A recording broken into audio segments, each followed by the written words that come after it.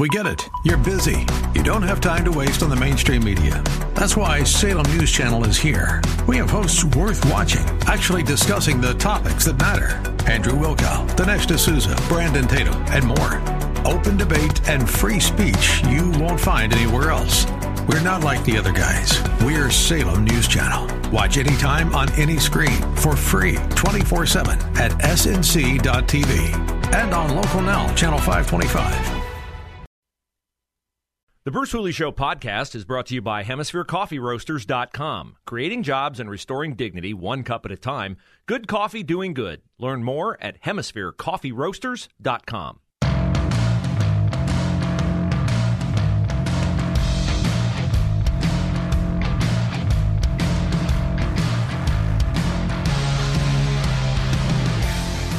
Well, one of Joe Biden's complaints about Republicans, before he just decided to label all the people who oppose him as semi-fascists, was that he didn't know what Republicans stand for. He said they're against everything I propose and that Democrats propose, but what are they for? What are they for? I don't know what they're for. Well, now he can't say that anymore because the best indicator of what's going to happen is what's happened in the past, and the Republicans would like to have some things that have happened before happen in the future. Curing inflation would be good. Establishing dominance on the world stage again would be really good.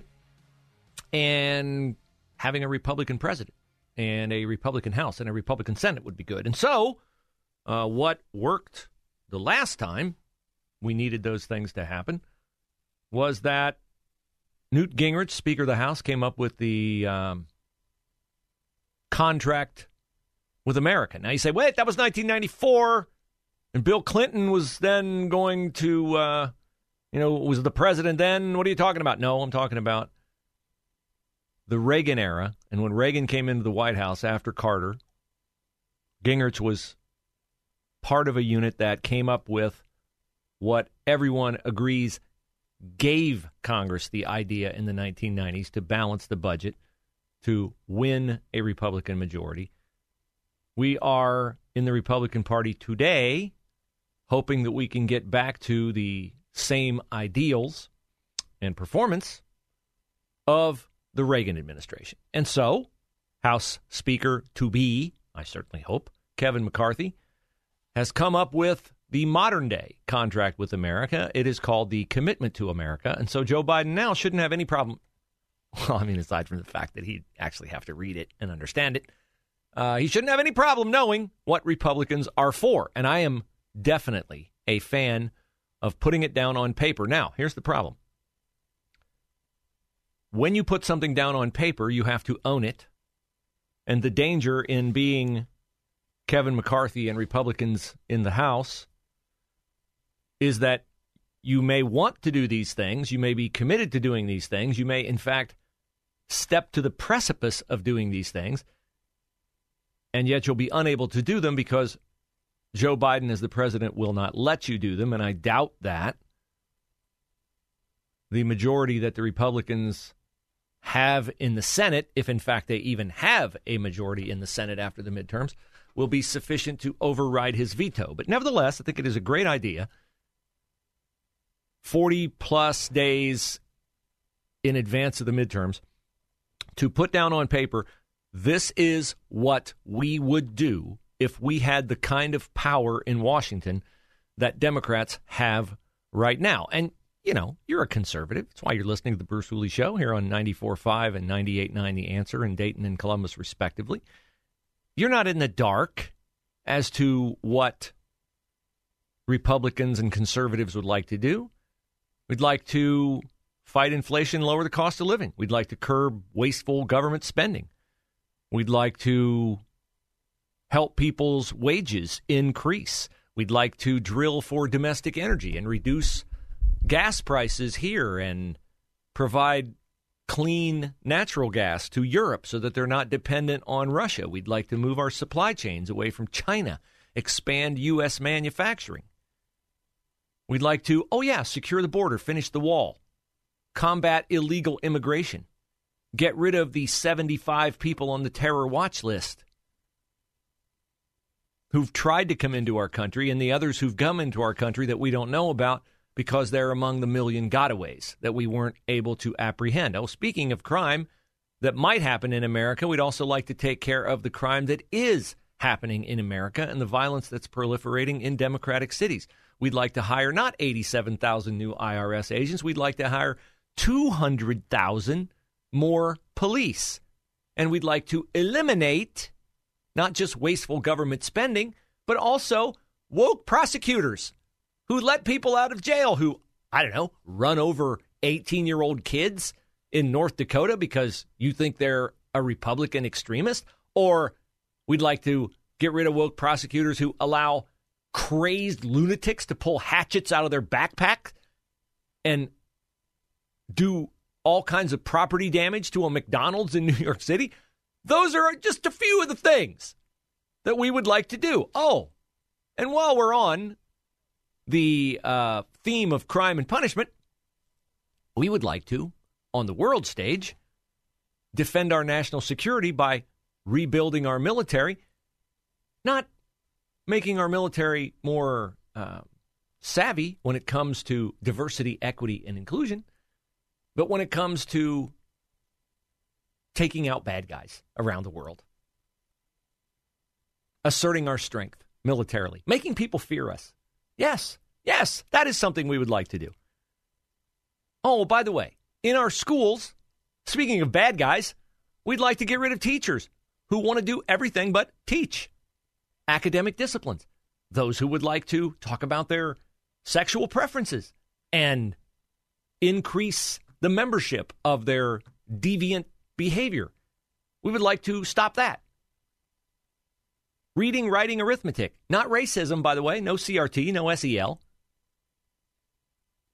These are not difficult things to pinpoint. You as a conservative cognitively know that these are all things that don't belong in America today because they haven't been part of America's great past. They certainly were not part of America during the 2 terms of Ronald Reagan.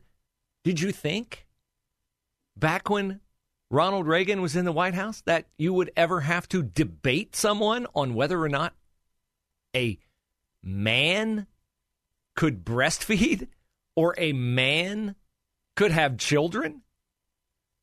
We've had Cal Berkeley professors testify in Congress that men can get pregnant. A Cal Berkeley professor with an assortment of advanced degrees react with shock and incredulity when a sitting United States Senator, Josh Hawley, said, "No, I don't believe men can get pregnant." Well, that just shows you're transphobic. And Hawley had a great deal of decorum that I would not have had because I would have responded, well, that just shows you are insane. But we have to get away from being afraid to tell people they are insane because their response to us might be mean. They might label us in a way we don't like. We've got to commit to and say true things. True things. And by the way, those true things, while they may be harsh to hear, they aren't actual violence. They don't actually do physical harm to anyone. Okay?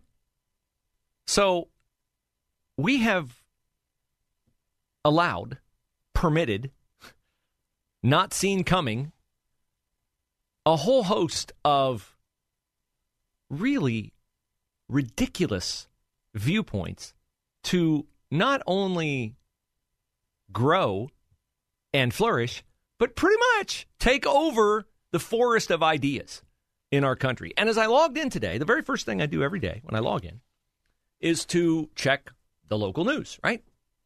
So, Columbus Dispatch website. What's the lead story on the Columbus Dispatch website today? It's a newspaper, theoretically. Diversity. What companies? Let me read it, because the one that came up when I printed it out was a little bit different. So I have it right here. Picture of a black woman and a white male. What are Columbus companies doing to increase diversity and inclusion? Now, this is when you know a newspaper has become more concerned with activism than with reporting the news. What are Columbus companies doing to increase diversity and inclusion?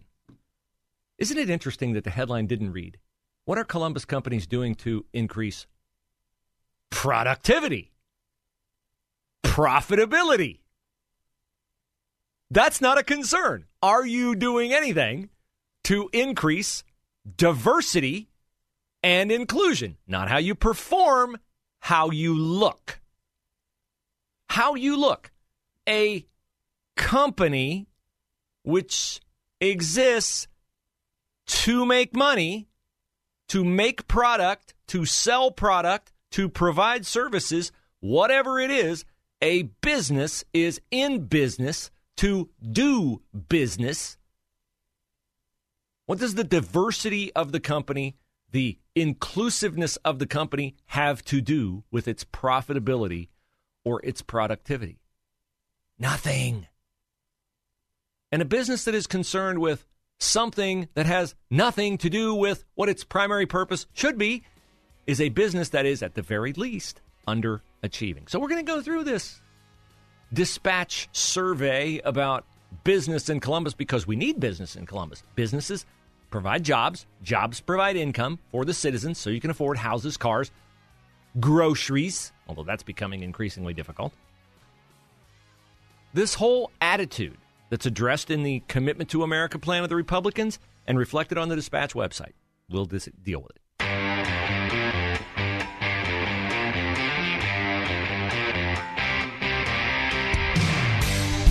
I've asked the question before, are we a serious country?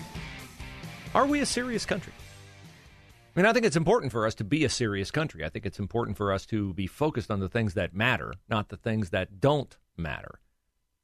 I mean, if we were invaded or attacked by our enemy, that would focus you very quickly on things that matter. We got very focused after Pearl Harbor. We got very focused after 9/11. We're not focused right now.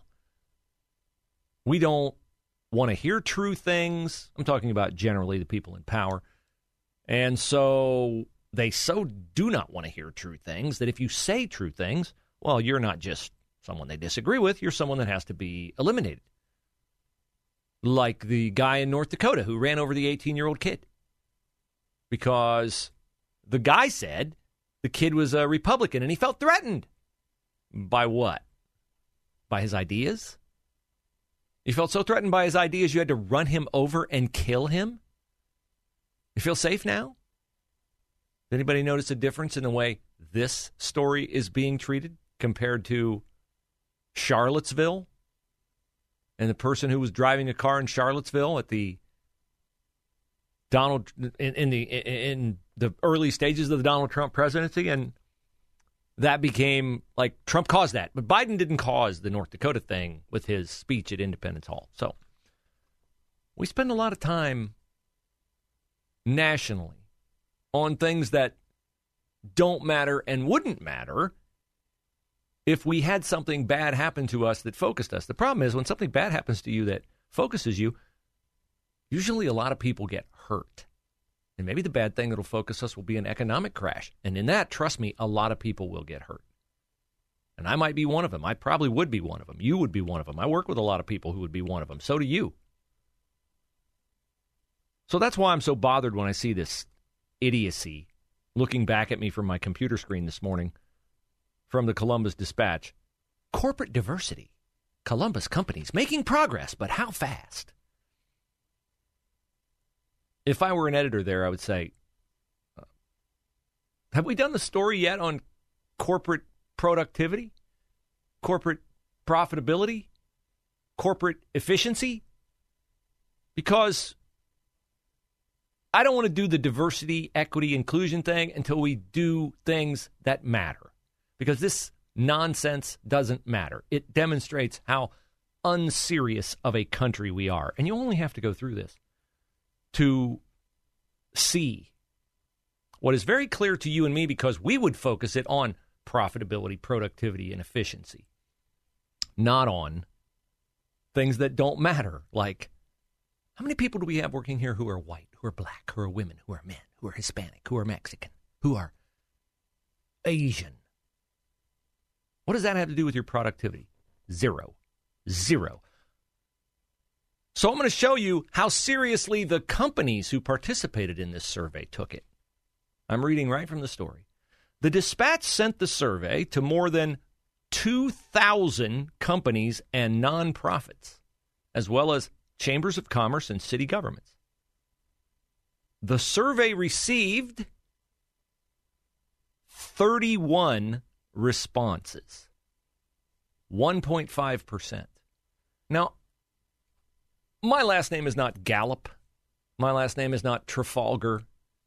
I've never been, nor do I aspire to be, a pollster, but I'm going to just go way out on a sturdy oak limb that will never collapse in saying that if you get 1.5% response to your survey, you do not have a representative sample size. I mean, come on. You're writing this stupid story about a stupid topic when you didn't even get enough responses to give you an accurate picture of the thing that's stupid that you were trying to gauge. They got 1.5% participation, yet they're going to make all kinds of bold statements about, no doubt, how deplorable we are in diversity, equity, and inclusion. Because you know the thing about diversity, equity, and inclusion that leftists love? You can never be diverse enough. You can never be equitable enough. And you can never be inclusive enough. It's a unicorn. No, it's Bigfoot riding a unicorn. That's what it is. It's like beyond the pale of possible existence. It's a Bigfoot riding a unicorn, achieving perfect diversity, equity, and inclusion. I mean, I am really utterly amazed at how stupid this story is, from its premise to its execution to the comments from those who are supposed to be smart enough to know better. The other thing you do when you do a survey is you want to make sure that the people who are giving you their opinions are not, biased, right? Because you want to get a down-the-middle opinion. So who do they go to find out about the lack of diversity, equity, and inclusion? Well, let's go survey Stephanie Hightower, president of the Columbus Urban League. Gee, she wouldn't have any kind of agenda in this, would she? Stephanie Hightower says, oftentimes, statistics please, proof, not there. Oftentimes, black professionals aren't aware of openings on boards or how to prepare for them. There's a whole process you have to go through, she said. It's almost like it's an exclusive club. Oh, an exclusive club, huh? Yeah, well, it's exclusive in that they require you not be concerned with diversity, equity, and inclusion, although we have a ton of people on boards now who are concerned with it. I love this comment. Long-standing racial gaps among Columbus area workers cost the regional economy $10 billion a year, according to a report released by, I'm sure it's like a down-the-middle organization that would have no interest in equity or anything like that. The report came from the, look at this, National Equity Atlas. How would they possibly gauge how much the regional economy is suffering in a hard dollar figure? How would they possibly know that number? I would find it important that they include that information in this story, but it, of course, is not there. Because there is no way to gauge something. It's an estimate. It's a belief. It's a dream, a fabricated notion. And these are the things that we concern ourselves with. These are the things that they are concerned with in schools, that superintendents and boards of education in far too many places are concerned with.